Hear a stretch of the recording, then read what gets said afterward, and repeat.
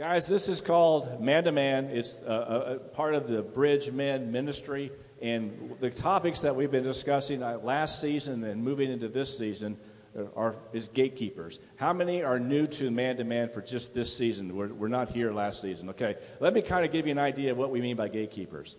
Gatekeepers are guys or people in general that have a sphere of influence. If you're married, that's your gate. If you have a job, that's your gate. If you're a dad, that's your gate. You have these different areas that God has packaged you to be such that you're supposed to stand there for Him. And what we've talked about over the period of time is that gatekeepers have been set free to do God's good in their gates.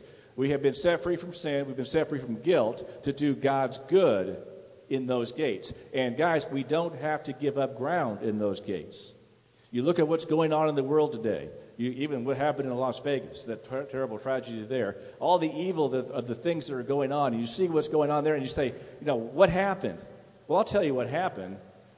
Those of us in our gates over the last 30 or so years stopped standing. We turned the wheel over to the enemy because we thought, well, we can't really have a say. It's not politically correct. And guys, I don't care about politically correct. We have been given a job to stand in our gates. And that's what this study is about, is how do you do that? Last season, we introduced the concept of gatekeepers. This season, it's the giant killer edition. The giants in our lives are those things that are in the way. David had to get through the kill zone of that valley, but he had to get through Goliath to do it. And that's exactly what he did. He believed God, and he killed the giant. And our theme here for this season is believe God, kill giants. And every one of us in here in our gates, we have certain areas that we are stymied by. If our marriage is not right, if our job is not right, our finances are not right, our health is not right, there's something in there that is a giant. And for so many years in my own life, and so many of us have for so long felt like, well, there's nothing I can do about it. It's too big. It's a giant. Well, that wasn't what David said. He saw a giant that was in essence defying God. And he said, you can't defy God. I believe God. I'm going to kill that giant. If there's a giant in your life that is defying God's ability to do what God wants to do in your life, you got to kill that giant. And so what we're talking about for this first half of the season is how to do that. And last week, we talked about fellowship. Now, we've talked about the fact that for the most part, especially guys, you'll identify with this, for the most part, we have feminized fellowship. It is something that the girls do because they get together and then they chat and they talk about their feelings and they it's sweet. That's what the girls do. But that's exactly what the enemy wants us to think, that fellowship is just something for the girls to do. But yet, throughout Scripture, it talks about the power of us connecting, the power of us connecting. It says in Matthew 18:20, where 2 or 3 are gathered together in my name, who is there? Jesus is there. Now, that is not a small thing, guys. Jesus is God. With 2 or 3, right now, with us all gathered together, Jesus is here. Everything about Jesus is here. Every characteristic about Jesus is here. His love, His grace, His power. That is a weapon to be wielded. And we also look back in Matthew chapter 18, verse 19. It says, I say that 2 or 3 of you agree on something in prayer, I'm going to do it, God says. So, guys, if you have a giant, what is one way to kill the giant based on Matthew 18, verse 19? What's that? Gather together. Find somebody in this room, find somebody in your life that you can agree with in prayer about that giant. And guys, that giant's going to go away. It's either true or God's a liar. And God's not a liar. That is a weapon to be wielded. Now, we assigned last time for you guys to do this. For guys to get together, find ways to connect. Did any of you do that over the last few weeks? If you did, raise your hand. Does anybody want to share briefly any story about that? Maybe God taught you something? Yeah, go ahead.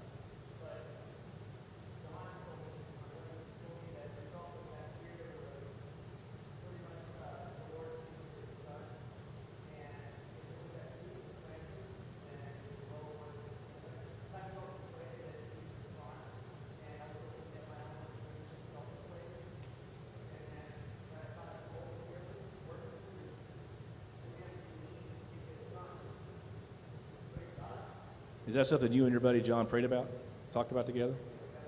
Okay. Believe God, you're going to kill the giants. There's going to be a response. Sometimes that response is pretty quick. Sometimes it takes some time. But it either is going to be a response or God's a liar, and God's not a liar. So we talked about the weaponizing of our fellowship. And tonight we're going to talk about the weaponizing of the Word, about how the Word has been, in many cases, we have religionized the Bible. And we're going to talk about that a little bit, about why it's the Bible, and we're not talking about the ink on the pages, guys. We're talking about God's Word, His actual words, and our words, and how that goes together. And the question is the Bible, the Word of God, our words that we speak, have we religionized that, our prayers, when we read the Word? Or is there an aspect of all of this, the Bible, God's Word, that is weaponized? That is a weapon to be wielded.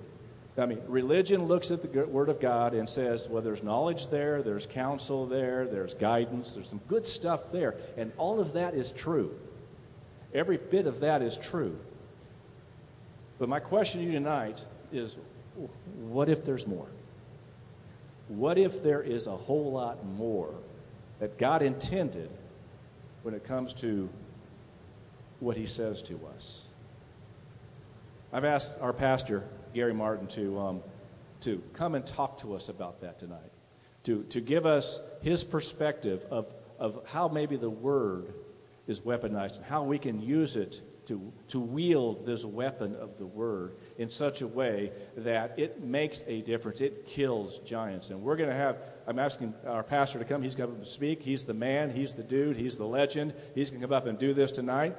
And then after that, we're going to have a discussion around these tables about how we're going to kill giants with the Word of God. So let's give Gary a hand and bring him on up.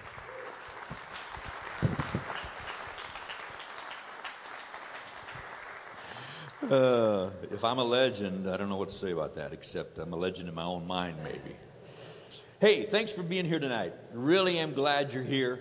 I'm excited to share. But before I get into what we're going to talk about, let me just do two things real quickly. Number one, tomorrow morning I'm going to be leaving town, going to India for a couple of weeks. Got some teaching to do there. A couple of men's conferences in India. Men's ministry in India is a little different than it is here in the States. But it's really fruitful. I've been there the last 2 years. God's done some really cool things. Going to do 2 men's conferences, 2 leadership day conferences, and then a church conference over one full weekend. And I just want you guys to do me a favor, okay? Be praying for me as I'm gone. These trips that we do to India, they are absolutely a lot of work. It's not vacation. It's a little bit challenging at times. But be praying for me, okay? Because I know a lot of the women are praying, but I'd feel better if the men were praying. Because, you know, the women would be praying that my hair doesn't get messed up and my clothes don't get dirty. I'm not worried about either one of those things. I'm not worried about anything, but I'm concerned about other things. So be praying for me, okay? Okay, you got ahead of me. We were going to do this at the end here, but guys, I'd like you to right just now. It's going to take a little moving around with some chairs. Come on up. Let's lay hands on our pastor, and let's pray for him. Come on up.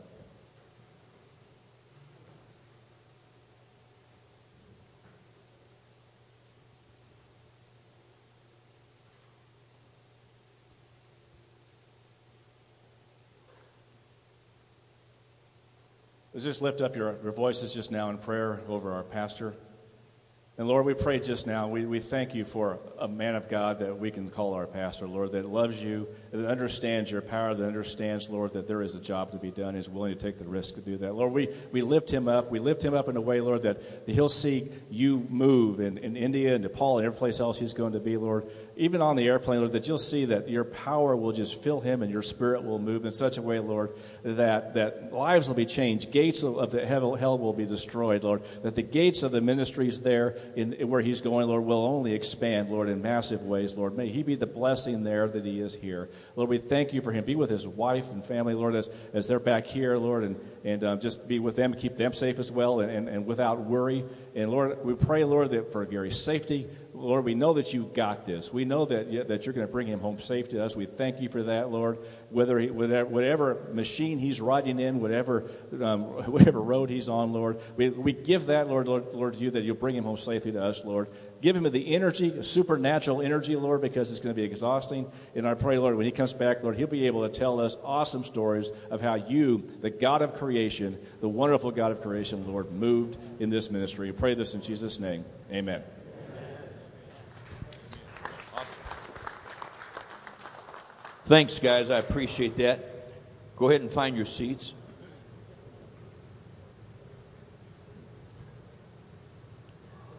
One of the things I learned a few days ago is the area where we go in India. It's north central India. It's up right by the Nepal border. So we're going to spend 2 or 3 days in Nepal doing ministry there. The rest of the time we'll be in North India, but we'll be up close to the China border in the base of the Himalayas, really.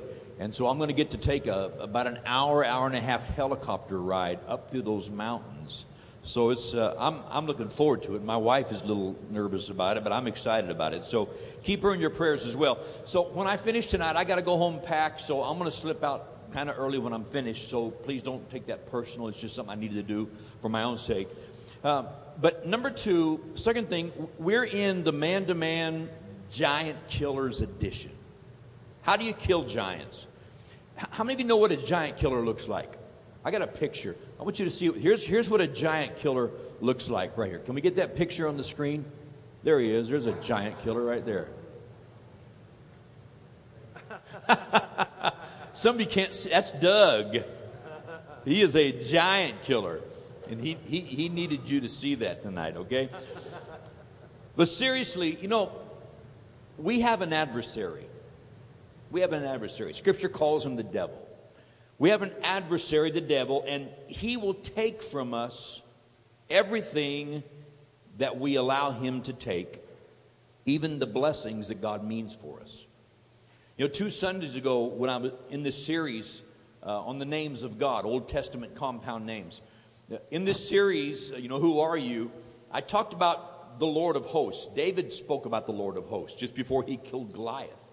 The Lord is the Lord of all the armies. But in order to enjoy God's blessings, we have to understand we have an adversary. We do have an adversary. John 10:10, Jesus talked about it. He said we have an adversary. The thief comes to steal, to kill, and to destroy. If you go back to the very beginning of Scripture and walk this out, what you learn is, as soon as God put his blessing on Adam and Eve in the garden, from that moment, the enemy began to work to devalue everything that God valued in them. And that's what he's trying to do to us, to devalue the beauty and the blessing that God wants to put in our lives. So he steals, he kills, he destroys in a lot of different ways. But this adversary, the devil, will also put things in our lives that God never intended to be there, that keep us from God's blessings. And we have to understand, Paul talked about this in the King James. He said it this way: you need to be aware of the wiles of the devil. What it means is the schemes. You need to be aware that the devil has these schemes, and he works in a lot of different deceiving ways, trying to take God's blessing out of our lives. There are battles to fight. There are battles to be won. But in order to win those battles, we must be willing to engage the enemy. Got to be willing to engage. So tonight, in the next few minutes, I'm going to share 3 thoughts with you. You've got an outline there. You can fill in the blanks as we go. We'll start in just a moment.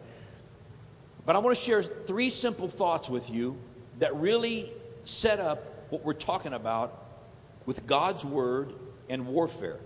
One of the things I want to begin with tonight, and this is not in your outline. I want to throw this in the introduction, though.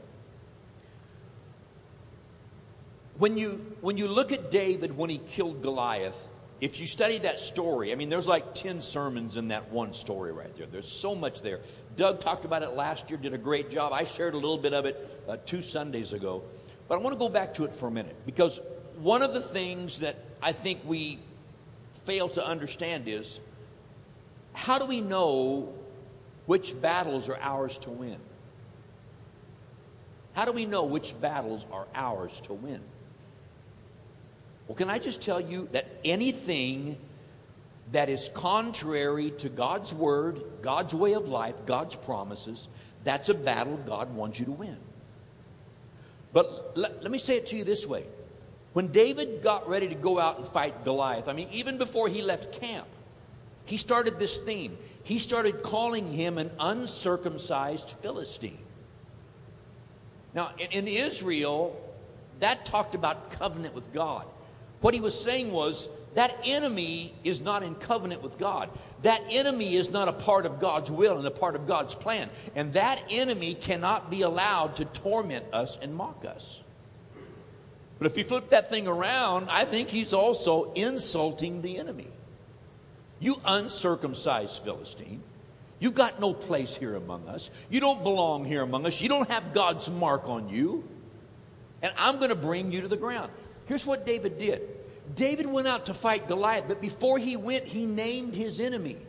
You uncircumcised Philistine. He knew what God's plan was for God's people and for the nation. And he said, you're not going to keep us from being everything God wants us to be and having everything God wants us to have. We as men need to have a determination in our hearts that the devil is not going to take anything from us that we're supposed to have. We have to have that determination. And then on top of that, you need to be able to go to God's word and name that enemy and say, this is why you can't have it. Because God said this about you, therefore I'm going to put this label on you and I'm going to fight you and fight against you until I run you out of my life. That needs to be a determination in our hearts. Now, let's get into the outline. We're going to look at just a moment at Ephesians chapter 6, verse 17. If you've got your Bibles, open up there. Ephesians 6, verse 17. Pretty familiar verse of Scripture. Ephesians 6, verse 17. Number one, realize that one of your weapons is the sword of the Spirit.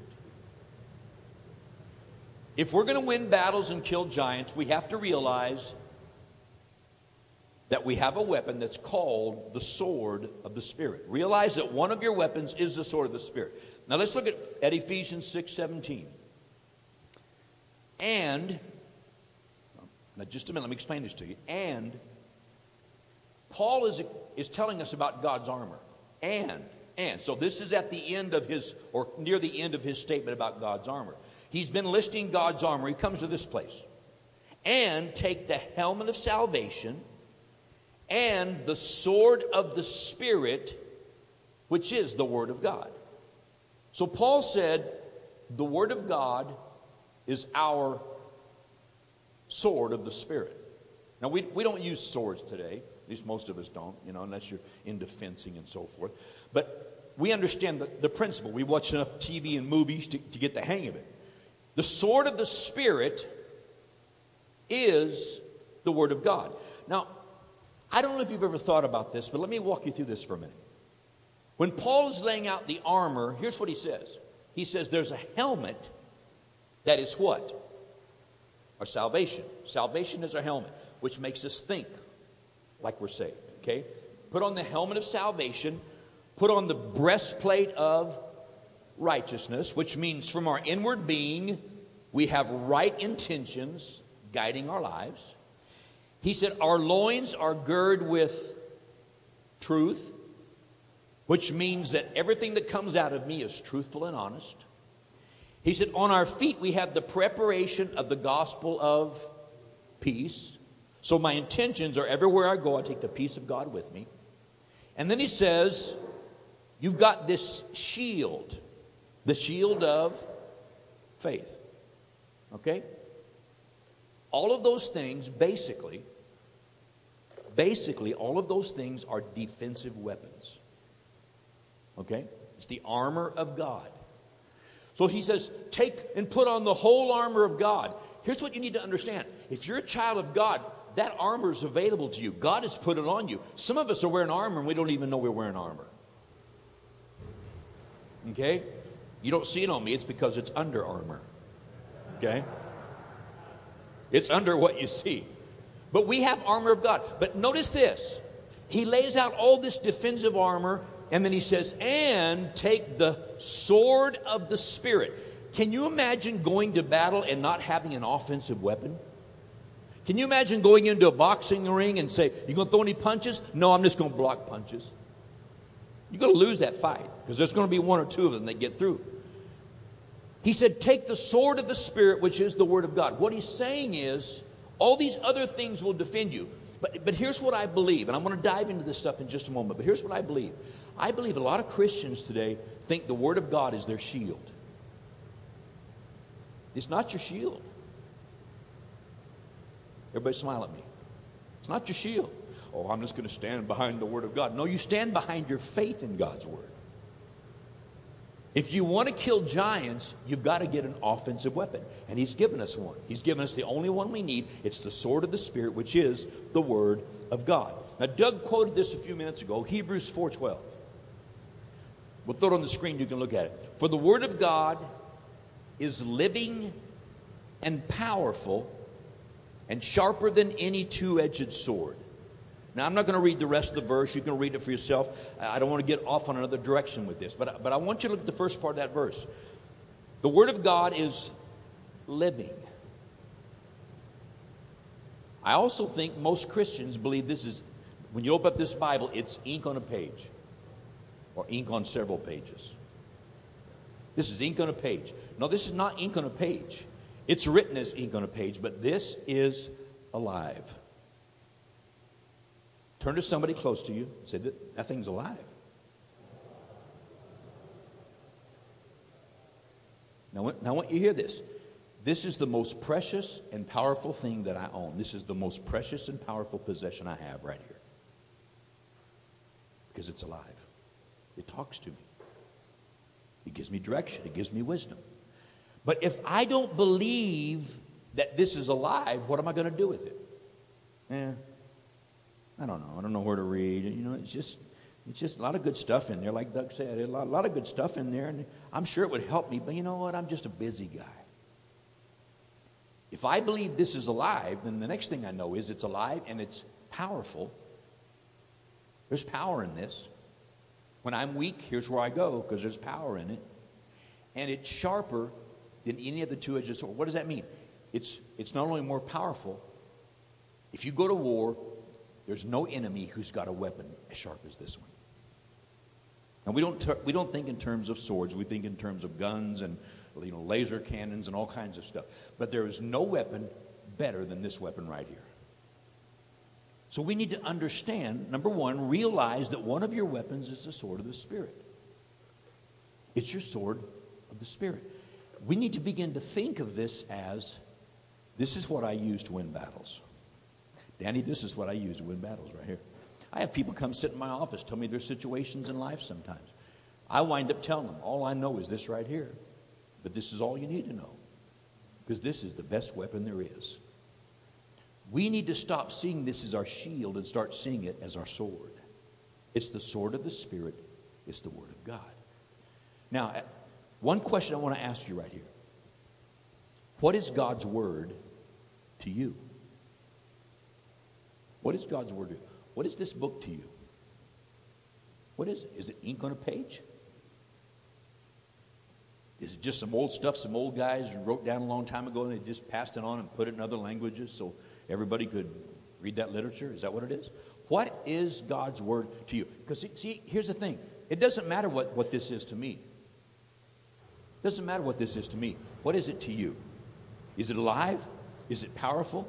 Is it a sword? If it is, then you can take on and kill giants. If it's not, then you are fodder for the enemy. Number two, after I realize that this is a weapon, number two, I need to believe what God says. Now we're not going in a different direction talking about faith. Okay, I'm staying on topic. We need to believe what God says. What do you think about this? Do you believe it? Which part of it? Why are the stories in there? You know, when I was a young minister, God really turned me on to something in Scripture. Paul made the statement, he said, everything that was written to Israel in the Old Testament, it was written as an example and an admonition for us, something to learn from.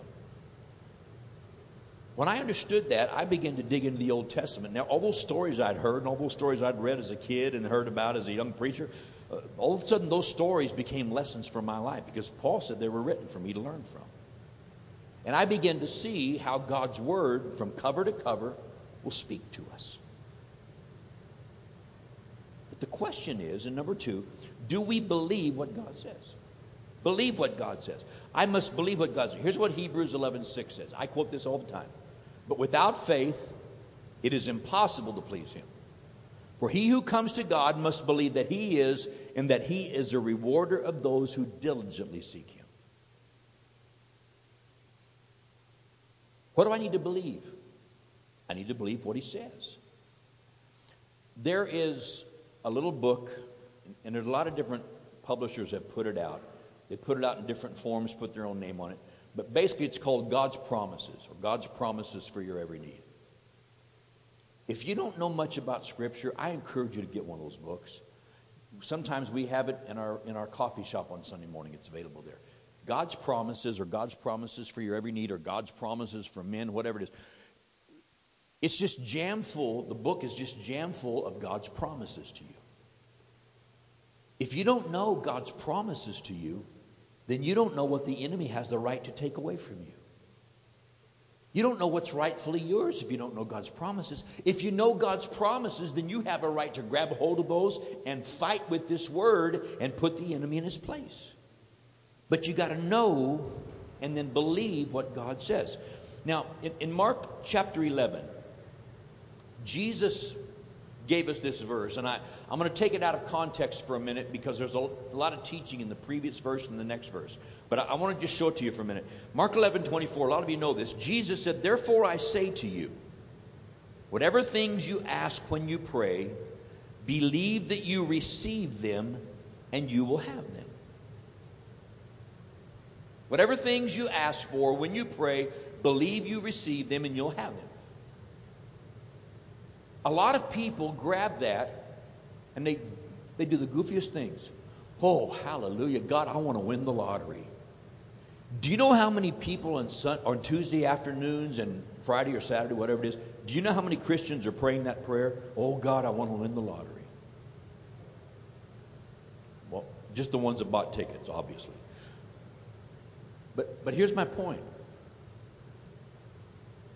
We ask for goofy stuff because we don't know what He's promised to us. And when we ask for things that He's promised to us, we can ask in faith. If I'm asking off the wall stuff, oh, God, kill this person. God, kill that person. He's not going to do that. He's not interested in that. Even if it's your in-laws, He's not interested in that. I'm trying to be funny, okay? You guys lighten up. Some of you have been awake since too early this morning. But here's my point. Jesus said, whatever things you ask for when you pray, believe you receive them. There's a process there. Believe you receive them, and then you will have them. The most important thing that any believer can do is believe what God says. If I were to break down Christianity, what does God want from me? What's the one thing God wants from me? He wants to be believed. That's where it all begins. And He wants you one thing at a time to believe everything He says to you. Now, in your notes, I'm going to show you some things here. The only authority the devil has in my life is what I give him. The only authority the devil has in my life is what I give him. What do I mean by that? What do I mean by that? The only authority, how many of you know what authority is? Authority means I have a legal right to be somewhere or do something. The only legal authority the enemy has in my life is what I give him, what I allow him to be there and do. Okay? Let me explain it to you this way. Satan, Scripture says he's a liar and he's a father of lies. So if he tries to tell you something, what do you know based on what Scripture says? He lies a lot. You know, have you ever heard the old expression, somebody's got a lying spirit, they'll tell a lie even when the truth would work better? That's where the devil is. He cannot tell the truth. He's a liar. Everything he says, he twists stuff. Going back to the beginning of time. So what does he want you to do? He wants you to question, well, did God really say that? That's the first thing he said to Adam and Eve. Did God really say that? You need to get into this. You need to read this book that this theologian wrote about that. No, what we need to do is go back and take God at his word and see what God said about it. And as men, we need to see ourselves when it comes to our marriages, our families, our jobs, every gate, every area of life that God's given us. We need to see ourselves as giant killers and as warriors who are standing there saying, nothing comes in except what this book says can come in, and nothing is taken out of my life except what this book says I don't need. Because we've become so complacent in the church world. We let the devil, the thief, come in and steal and kill and destroy and say, well, that must have been God's will. If it doesn't say it's God's will in here, then stop believing it's God's will and start fighting the devil. Start fighting. Start fighting. The only authority the devil has in my life is the authority I give him. Or in other words, what I believe he can do. When he keeps telling me, I'm going to destroy your marriage, or I'm going to destroy your kids, or I'm going to take this away, you're going to lose your job, you're going to lose your house, you're going to lose everything. When you start hearing all that stuff, go back and say, is that God's will for me? If it's not God's will for you, then throw it in the trash, tell him he's a liar, and start standing up to him. Because if you don't, he will plant his legal right. And the only legal right he has in your life is what you believe he has. The only legal right he has is the authority I give him to say, yeah, you can come and take my stuff. You can come and take my family. You can take my kids. You can take my wife. And, well, I'll just get to heaven by the skin of my teeth. Well, you might get there that way, but it's not a very fun ride getting there. Because God wants us to kill giants. Now, the next statement in your notes, by contrast, the only authority God has in my life is what I give him. It's the same principle. Now let me explain this to you in a real simple illustration. How many of you remember when you committed your life to the Lord?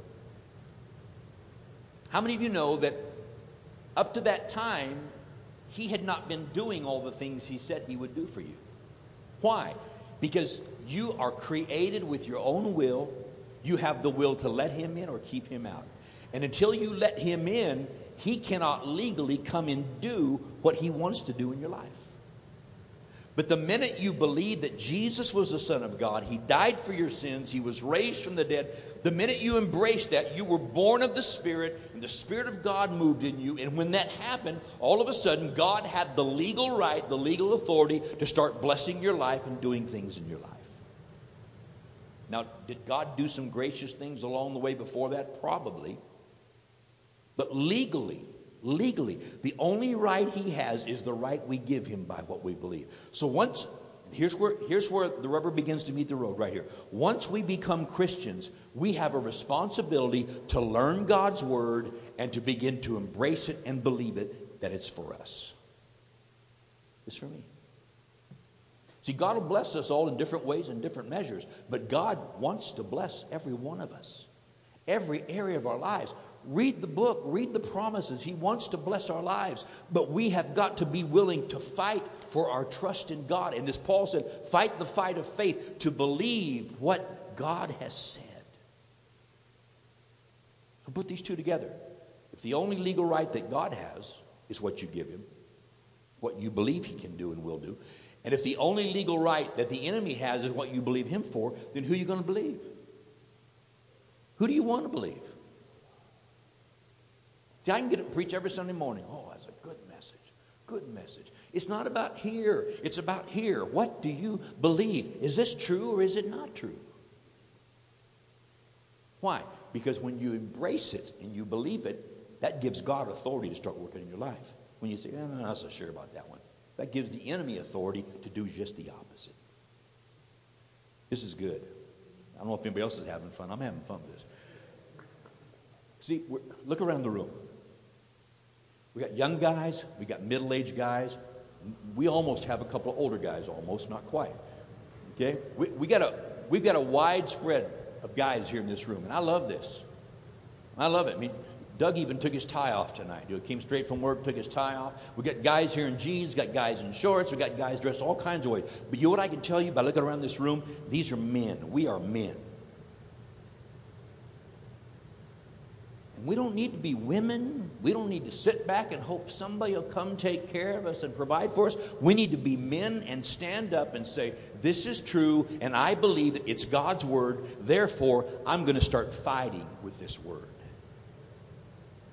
I'm going to start using this word to fight. Now, let me tie one thing to this before we move on. You hear this a lot around here. Romans chapter 12, verses 1 and 2. Paul said, I beseech you, therefore, brethren, by the mercies of God, that you present your bodies a living sacrifice, holy, acceptable unto God, which is your reasonable service. Verse 2. Be not conformed to the world. Don't be like everybody else. Don't be like the world and those who don't know. Don't be like the uncircumcised Philistines. Okay? How many of you know what circumcision and uncircumcision is? Okay? So, well, we're in church. We can't laugh about that. Yeah, you can. It's okay to laugh about that for a minute. Okay? Your wives aren't here, so it's okay to laugh about it. We're men. Okay? Don't be like the uncircumcised Philistines. Let the mark of God be put on your life. And then he says, don't be conformed to this world, but be transformed by the renewing of your mind. He says, stop thinking the way the enemy's taught you to think and start thinking based on what this book says about you. This book says a lot of amazing things about you. Not just me, you and you and you, you. Every one of us. God has got amazing plans and promises in this book. And we need to get into this book and know what he said about us. And we need to start believing it. Because if we do, then we'll begin to stand up to the enemy and say, wait just a minute here. You can't do that. But we got to know what God has said. That's what Romans 12:2 is all about. It's about transforming our minds, thinking differently, learning to think by what God says rather than by what somebody else says about us. And the question there at the bottom of section 2, how far and how long do you believe God's word? How far, how long do you believe God's word? Can you stand up to opposition? Can you believe until it's fulfilled? Because here's what happens. Some battles take a while. And let me tell you, before I go into number 3, this is the last thing I'm going to share about this. Some of you know this, and you haven't totally figured it out. When you start believing God for something, there's always this thing called time. I want it when? Right now. Yeah, some cases yesterday. You know, I need it post-dated, actually, for this to work right. I want God to do this, and I want it right now. The problem is, and I use this expression a lot, you know, for God to answer some prayers, he's got to find a way to get it into our lives. And sometimes he has to move furniture around the universe to get stuff to us. Sometimes he's got to move people's hearts to get things to us. And so God's not bound by time, but we are. And we're worrying about this stuff. We're on this deadline. We got this problem. God's shuffling stuff around. God's getting ready to do what we've asked him to do. And in the meantime, what are we doing? Well, I used this thing and I swung it a couple times. And I felt good about it for a while, but it doesn't look so good right now. I'm getting closer to the deadline. What am I going to do? What am I going to do? Here's what I want you to understand. While you are waiting on God to answer prayer, you have to keep fighting. You have to keep fighting. Because there are unseen things going on in the realm of the Spirit that you don't know anything about.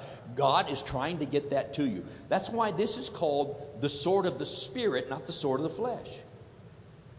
Not the sword of reason, it's the sword of the Spirit. It's what God says. And we have to graduate to this place where we learn God's word and we believe it and believe it and believe it until we begin to use this thing like a weapon. Because here's what happens, and here's my final statement here. Satan will keep fighting you until he's convinced that you believe what you say you believe. That's why the first time you swing it, he may back away, he may get sliced, but he just keeps coming back. Well, why does the enemy keep coming back? It's supposed to be like what is it, Star Wars thing? Yeah, the lightsaber. The two guys that know about it, it's the one that drinks raspberry sparkle and the one that drinks lavender coffee, or lavender tea, whatever it is. Why is that? You turn on the lights, man, I hit him with it. The devil ought to be dead. No. He's going to keep coming against you. It's the sword of the Spirit. They're going to keep fighting you. Well, why does the enemy keep fighting me? Because the only part of the battle is he has to know what you believe. And once he knows what you believe and you're not backing off of it, he's got to back off and walk away. So don't quit fighting. Number 3, just ahead of myself a little bit. Number 3, so use your sword. Use your sword. Use this. Now let me show you. I'm almost finished here. Remember in Matthew 7, Matthew 5, 6, and 7, Jesus has given us what we call the Sermon on the Mount. He gets to the end of the Sermon on the Mount. Here's what he says. He says, a wise man will hear what I'm saying and he'll do it. Let me rephrase it for you. He will hear what I'm saying and he'll use it. This word becomes a sword. He will hear what I'm saying, he'll believe it, and he will use it. That's what Jesus said. But he said the foolish man just hears it. Now James talked about the same thing in James chapter 1. He said, let us not just be hearers of the word, let us be doers of the word. Can I play on words for a minute? Let us not be just hearers of the sword, let us be doers of the sword. Let us not just hear that we have a sword, let us use the sword. Let us use it. That's God's will for us. Now, let me wrap this thing up. I've got 3 things in a question here. Number 1, the power of prayer.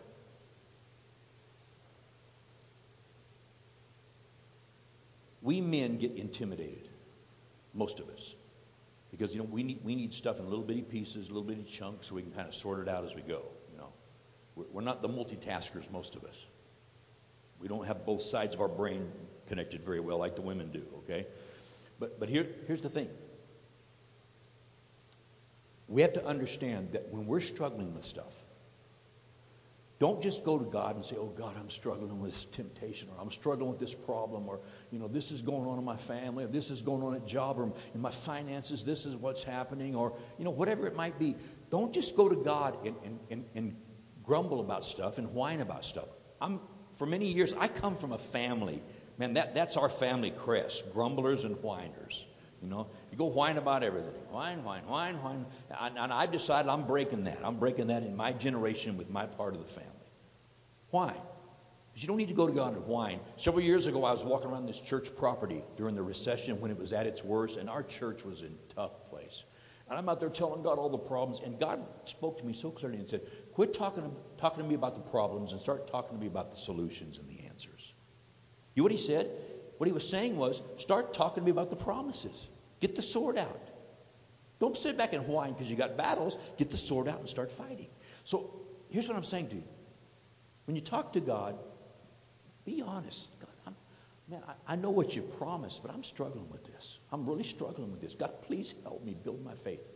And if you don't know where to find the promise for your situation, get one of those God's promises. Go online, do something. But get a resource where you can figure out where God's promises are easily located. And get into God's Word and start seeing what God has promised to you. One of the things I've learned about men, especially new believers, we get real intimidated. Well, this book's big and all these guys know all this stuff. You don't have to know a lot of stuff. If you believe God, just find out what He says and keep believing Him. Keep learning more and keep believing. Keep learning more and keep believing. And watch God work in your life. But when you pray, talk to God and say, God, build my faith, increase my faith. Help me to understand this because I want to believe you. God wants you to believe Him more than you want to believe Him. So let prayer become powerful. And, don't try to talk to God like anybody else. Talk to God like you do. Just develop that relationship. He doesn't need you to be somebody else. He needs you to be you. So use the power of prayer. Number 2, there's also the power of knowing and believing God's promises. Start learning God's promises. Start learning God's promises. Here's what Scripture says. Faith comes by hearing, and hearing the Word of God. The more I hear God's Word, the more I read a promise. You know what I used to do? I've told this story, and I'm out of time. I need to really hurry here. When I was in the worst season of my entire life, some almost 20 years ago now, there were some mornings I went down to the local shopping center and sat in the parking lot in my car with my Bible and just sit there with all my hurt and pain. And I'd take one promise that met the situation I was in, and I would read it over and over and over and over again out loud. And the reason I was doing that, I knew what God said, but I was having trouble believing it because of my circumstances. You don't have to know the whole Bible, but you need to know what God's promised to you. Because if you don't know what He's promised, you don't know what to believe.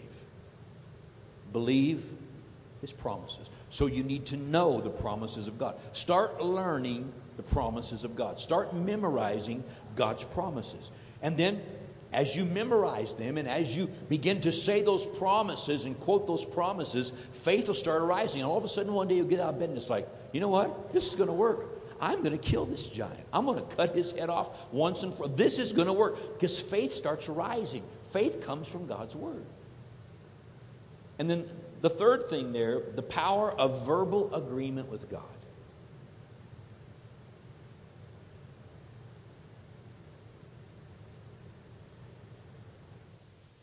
You know, in Old Testament days especially, in early history times, when guys made contracts, when they made agreements, covenants, a lot of times they'd just do this. They would say what they were going to do, and they'd shake hands on it, and my word was my contract. Okay? We need to learn that in order to receive from God, we need to get an agreement with Him.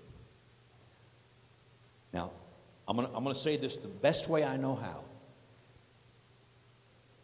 We need to stop running around saying, well, it's not going very good. The enemy's going to destroy me. The enemy's going to make me lose my job. The enemy's going to make me lose my family. The enemy's going to do this. Stop running around agreeing with the enemy. Why? Because I'm giving him license to do that to me.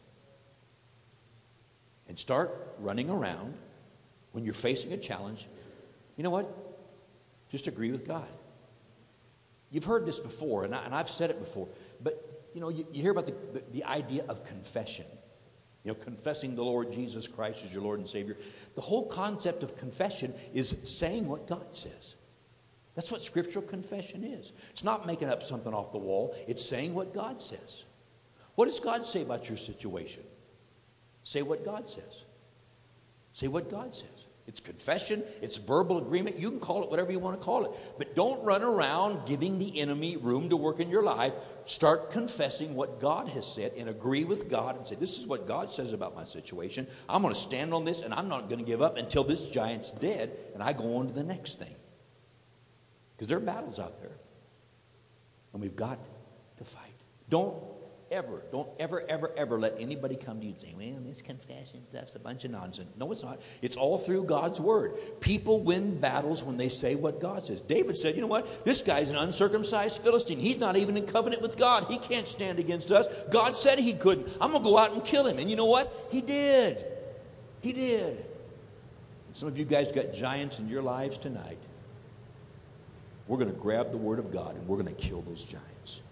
It may take a day, it may take 2, it may take 20, it may take months, but we're going to kill those giants. Okay, say it with me. We're going to kill those giants. Last question. What are you doing with your sword? What are you doing with your sword? Let me pray. Father, let that question linger in our hearts and let us answer it tonight. Let us respond to it from our hearts in agreement with you. This is the sword of the Spirit. It's the Word of God. It's the sharpest weapon out there. So I'm going to take it and use it. Not believe it. I'm going to take it and use it. In Jesus' name, amen. Hey, I love you guys. Thanks.